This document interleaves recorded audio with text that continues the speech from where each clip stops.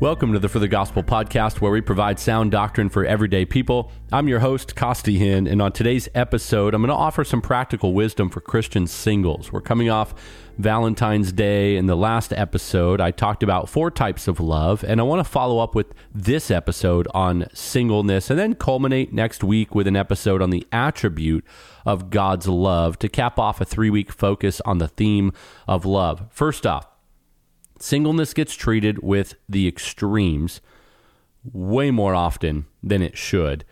What are those extremes when we're talking about singleness? Extreme number 1, and some of these are caricatures, but you know you've heard them. Being single is what you are, so don't even think about marriage, don't want marriage. If you do, it's just an idol. Don't even be romantic or somber about marriage. If you want so badly to be married, and you dream about Prince Charming or loving a godly girl until you're an old man, you're probably idolizing marriage. There's sort of this bah humbug mentality about wanting marriage. That's an extreme.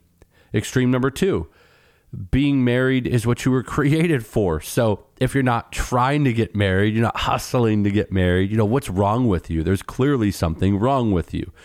Men were made to be warriors, and they preside over their home. And women, you're meant to be our helpmates and to bear our children. So, you're 25 years old. Why aren't you married and procreating yet? What's wrong with you? That'd be another extreme, and we need to slow down. Another angle on extremes when we're talking about singleness is the extreme of personal experience, where everyone tells you to do it like they did. Those who got married in their 30s say, "Oh, I'm so glad I waited. You should wait. Just enjoy your 20s." And you know what we should say to that person is, "Hey, that's great. I'm glad that worked out for you. That was your journey, not mine." It's not one size fits all. And just focus on running your race. Others will say, "Oh, we got married at 19 and we were fine. You'll be fine. Just go for it." And hey, that's great. Maybe, as many young people I meet now and many in our church have a right foundation, they're solid, they're figuring it out together in their 20s, they're getting married or married, and that's awesome. But there are also a lot of 19-year-olds that should not be walking an aisle for a while. And you could fill in more angles here, but all in all, any extreme when we're talking about singleness is going to push us into imbalance. I want to share these principles with you, and before I do, know this: all of these can and should be held in tension together. You could believe one and the other. They don't contradict each other. When you make one particular aspect of this the be-all, end-all, you're probably missing something, and you're, more than anything, going to miss it yourself, but probably worse, you're not going to be very helpful to talk to on this subject for Christian singles or married people, because you're always going to be pumping the extreme. We want to be bulldogmatic where Scripture is, and then we want to have an understanding that life isn't always so black and white and cut and dry on everything. There are unique situations, and not everyone is one size fits all, and not everyone is living out the same timing in God's providential plan for their life. So here we go. Number 1, marriage is a gift, and it's okay to want it. All right? Marriage is a gift, and it's okay to want it. Unless you've been given the actual lifelong gift of singleness, which will most certainly come with the ability to exercise celibacy also, you're going to be married at some point. And that is good and right in God's eyes. Marriage is a gift. It's okay to want it. It's perfectly normal, and it's godly to desire marriage. Parents should teach their kids about the good gift of marriage. Marriage should never be downplayed or talked about like it's no big deal, or even something to drag on about, like, "Oh yeah, enjoy your singleness, wait until you're my age, you get the old ball and chain." That's not how we should talk about marriage. Remember, when we're Christians, this isn't about how the world views this stuff. Marriage also is not something to just put off and not care about. That's a worldly view of marriage. And if you're a Christian who downplays marriage, it is likely you've bought into worldly thinking. Marriage is incredible. It is a gift. We don't idolize it. We don't need to put it up on a false pedestal. But yeah, it's awesome. It's a great gift. We're thankful to the Lord for it. Anybody who says it's not great and then gets married, just go to their wedding and you tell me, was everyone sitting around like they don't care? No, a bunch of effort goes into it. It's a great celebration in the Bible and even early Judaism. Weddings were a feast. They were a party. They went on for days. So marriage should be, even if you're not married yet, seen as a gift and a beautiful thing. God has given very few institutions in this life and speaks about only two things a certain way in the Bible, the church and marriage. He speaks about them as a treasure. He plays them off of each other in the imagery of Christ loving the church like a husband and us being a bride adorned for him. And he speaks of marriage beautifully. Both of these being a covenant. We are a covenant people with God, and we are in covenant in marriage. So don't downplay what God has actually upplayed. Marriage is okay to want. If you ever say, oh, I just want to be married one day and I can't wait to spend forever in this life with the one that God has made for me, that's wonderful. Can we normalize that, please? It's a gift. Number 2, capitalize on whatever life stage you are in.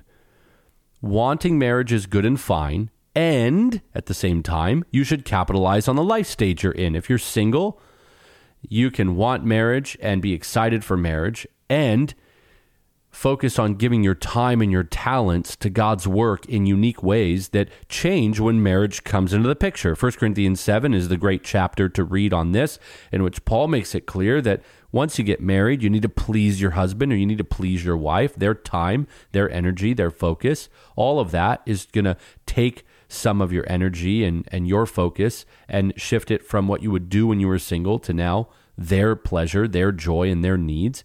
And so God works beautifully through single people.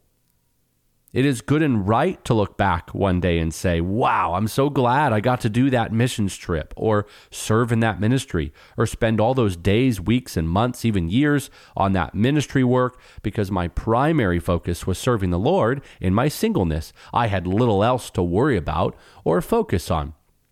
Now, at the same time, understand everything I just said can be done when you are a married couple. Don't think you only can do that missions trip when you're single, so now you bah humbug marriage and go, well, I don't want to get married. It's going to get in the way of my ministry. Hold on a minute now. 2 is better than 1. A cord of 3 strands isn't easily broken. Some of the best ministry that happened in my life actually happened after I married Christine. And I know I'm using personal experience, so that's not exegetical. I'm just saying that on both sides, everybody can argue from experience. So be very careful taking what you experienced and saying, well, this is what it only is. If you're a couple that got married and you were not able to do as much ministry as you were when you were single, okay, that's you. That's your situation. For whatever reason, your capacity shifted. And if you're somebody who was single like me, lost and absolutely confused as ever, and then you got married, and doing ministry together puts you in overdrive in many ways, in all the right ways, and it was a joy, and those are some of the best memories. Hey, praise God. Some of the best memories ever in ministry are my wife and I with no kids doing youth ministry, and we were a tag team duo. It was awesome. And so if you're a young married couple, you might be able to serve more, do more, and be effective more because before you have children, you're having a blast serving the Lord. So spend your time, your money, your talent, your treasures, your energy serving the Lord. If you're single, capitalize on the life stage. But when you get married, don't think you sit around and cuddle and watch Netflix all week long. You get busy in ministry. Children will change things. Marriage does a little bit. But don't get it twisted. These life stages are still a great gift from the Lord. So view it that way and allow the Lord, enjoy Him using you for His glorious purposes when you're single. Number 3, plan for the future. So marriage is a good gift. It's okay to want it. Capitalize on the life stage you're in. Take full advantage of your singleness and plan for the future. I'm going to press in pretty hard on this one, so buckle up. This is one of the biggest mistakes single people make. And after I explain this portion of it, I'm going to go after parents and leaders for a moment, because I don't think single people are the only ones to blame if they fail in this area. Most single people don't plan for their future because they've been living in the moment and are a product of the American experiment called the college experience. What used to be about education and preparation has gone wrong. We send kids away at 18. This has become extended adolescence, where they go and they drink, they party, they test the waters, and it's called normal. In fact, schools will recruit based on this criteria, and many students will choose schools because it's a good party school or it's got a good nightlife.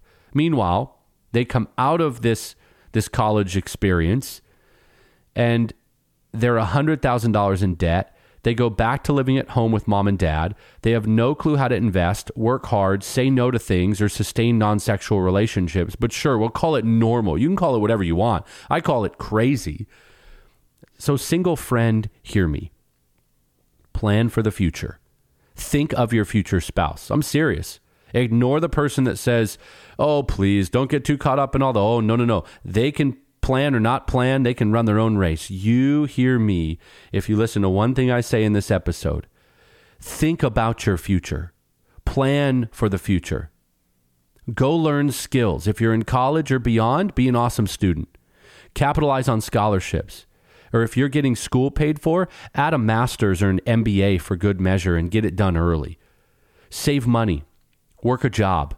Learn to manage multiple responsibilities and deal with the pressure of finals, Christmas holidays, job demands, relationships, church life, and money management all at the same time, so you can grow some thick skin and a capacity for what will be completely average and normal in life.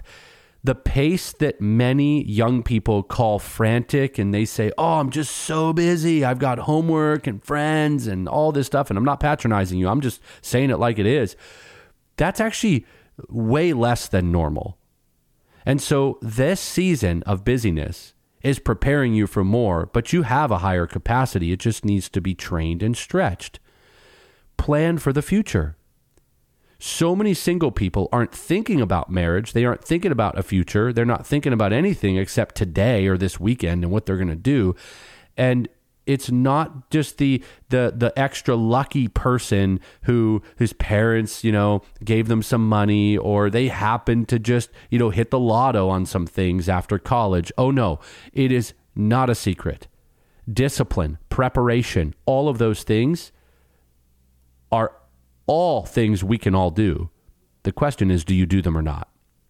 You may think of me as a pastor or a podcaster, but don't forget, I am an employer, and I can relate to many employers when I tell you this.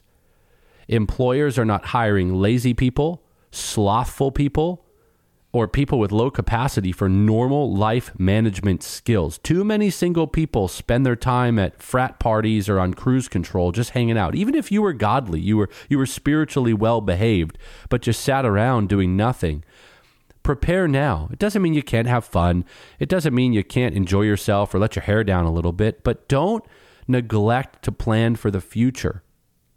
And marriage can be a great motivator for that. And you say, well, what if I don't get married, Costi? Or what if I don't get married shortly after? Great. You're going to have more money, more discipline, more saved, and be more useful in your labor for the Lord. And you're going to make somebody very happy when you're 26, 27, 28, or 30, if the Lord allows that as your timeline. And you will just have that much more of a stable life, and you'll have not been a liability. You'll be a father-in-law's dream come true for his daughter if you're a man, or if you're a woman, you'll be a man's dream marriage or a mother's dream daughter-in-law for her son, because you were busy about the father's business, trusting his timeline. Go do something and plan for the future. Here's just one basic example that I've seen a couple of people I know personally do when they were young. You save $15,000 over your senior year of high school and your freshman year of college by working a job. Then you go buy a $300,000 house. You put 3 roommates in it and you charge them rent. Then 5 years later, you have your college degree, you have a house with equity, and if you really think about it, all you gave up was some immaturity and, in the world's terms, hangovers. You didn't do what sinful people do in college and just go waste time and money. And sure, sacrifice is part of it, and you likely will say no to a lot of things. And if you're someone who's playing sports in college, I get it. That can't be your reality. I did that too. But once you're done, get to it. Put your years of regimented discipline to use and go do something with excellence in this life. I know multiple young people right now, married in their early 20s, who own houses and are stable. Not that it's all about material things in life, but all they did in the country we've been blessed with was start working hard in high school, keep their head on earth and not up in the clouds, doing weird things and just thinking about this and daydreaming all the time and talking about what they will do, but actually doing it. And they kept their eyes on Christ. And I don't think we talk about this stuff in church enough with single people, but it is the elephant in the room for most college ministries. We are, as a society, graduating college students with tons of debt, STDs, little discipline, no direction, no work ethic, and then they expect a payday and a house in the hills. It is laughable only for one reason, that it's not a secret that success comes from hard work, discipline, and delayed gratification. Now, if you're not single, or if you have influence over other people, parents, leaders, whoever you are, instead of making fun of them or even just shoving this stuff under the rug or belittling them, something I'm absolutely not doing here, I'm speaking the truth. And I love the next generation. We have loads of them in our church, and they mean the world to us. We want to set them up for success. Let's help them, teach them, say hard things to them, and then show them. If you're a parent or a leader, your job is not to be everyone's BFF. Your job is to prepare them for life. And that can be fun. So have fun and be friendly. But the friendliest, most loving thing you could do for the next generation is prepare them for the future. So single friend, hear me on this. Plan for the future. It is insecure, jealous, or, let's be loving about it here, ignorant people who just don't know any better, who will tell you, oh, lighten up, relax. That's either a trap from the enemy and they're a friend you need to avoid. Proverbs 13:20 says, walk with the wise and you will be wise. So stay away from them. They're an unwise person. Or they're ignorant and you should probably invite them along to get after it with you. Plan for the future. Number 4, guard your purity. Sexual sin is destructive.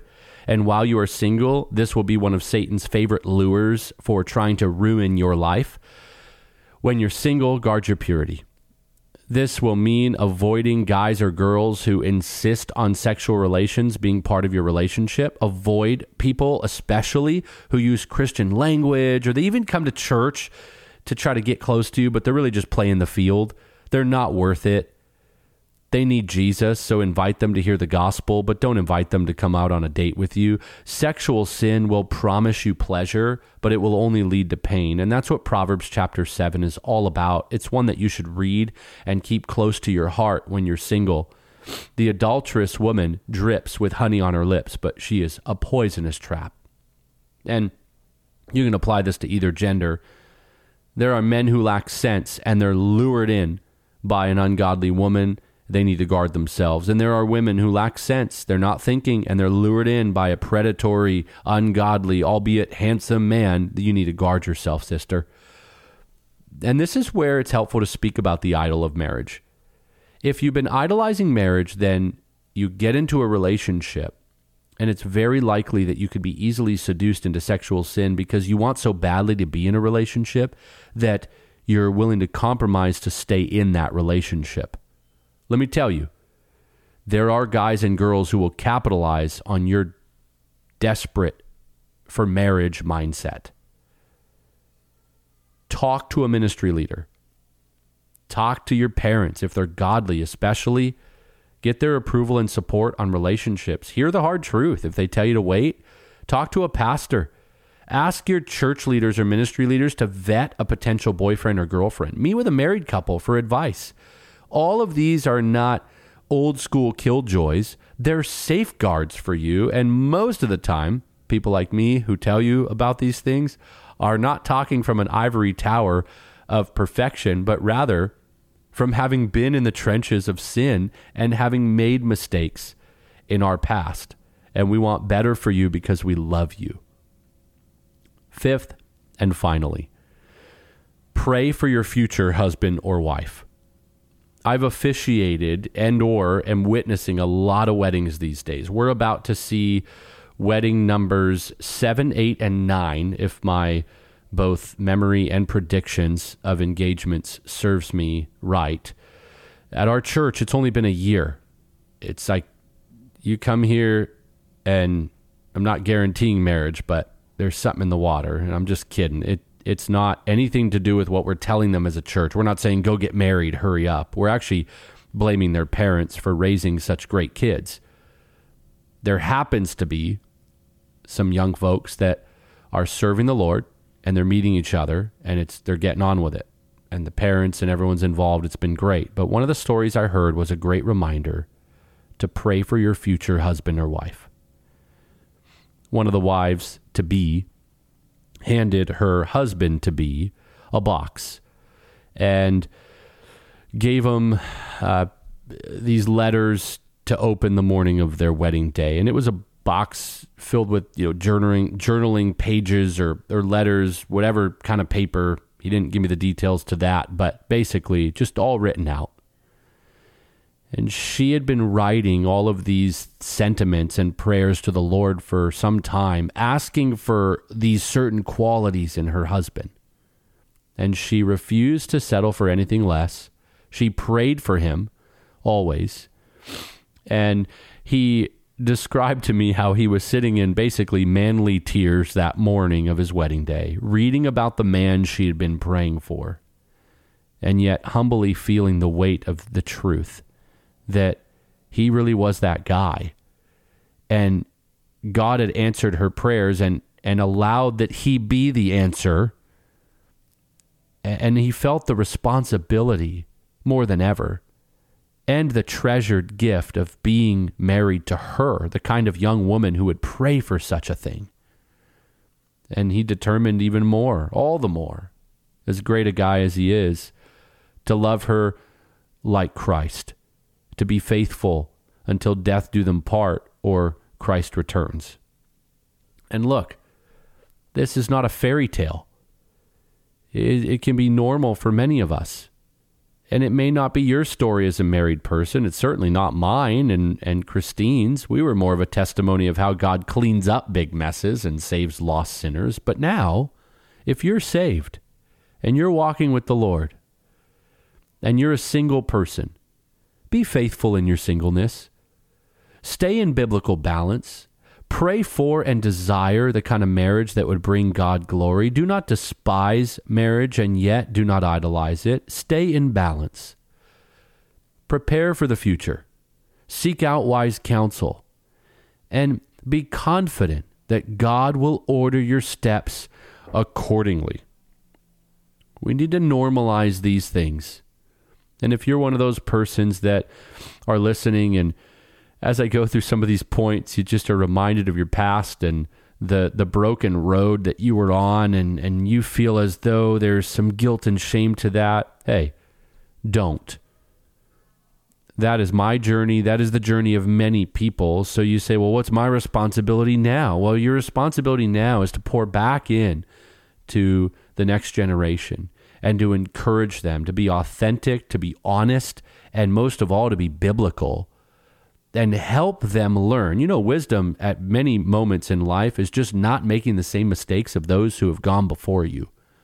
So share your wisdom with the hopes that they would make wiser decisions, and you could see the body of Christ thrive. Now, one more word to you who are single and you've blown it time and time again, and you've not had a great journey, but now you're serving the Lord and you still feel guilt and shame over your past. You're a new creation in Christ. The old is gone, the new has come.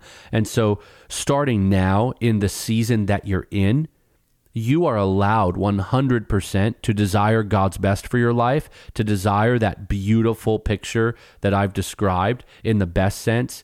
And He remembers your sins no more. You've been washed, you've been cleansed, you've been saved, and you are brand new. And so you don't have to think, well, since I've sinned in my past, I better not have high expectations. I should probably just settle for less because, right, that's what I deserve. I wasn't very good before, and now I guess I get kind of a third or fourth place or like a participation trophy, but at least I get into heaven and I get to be a part of the church.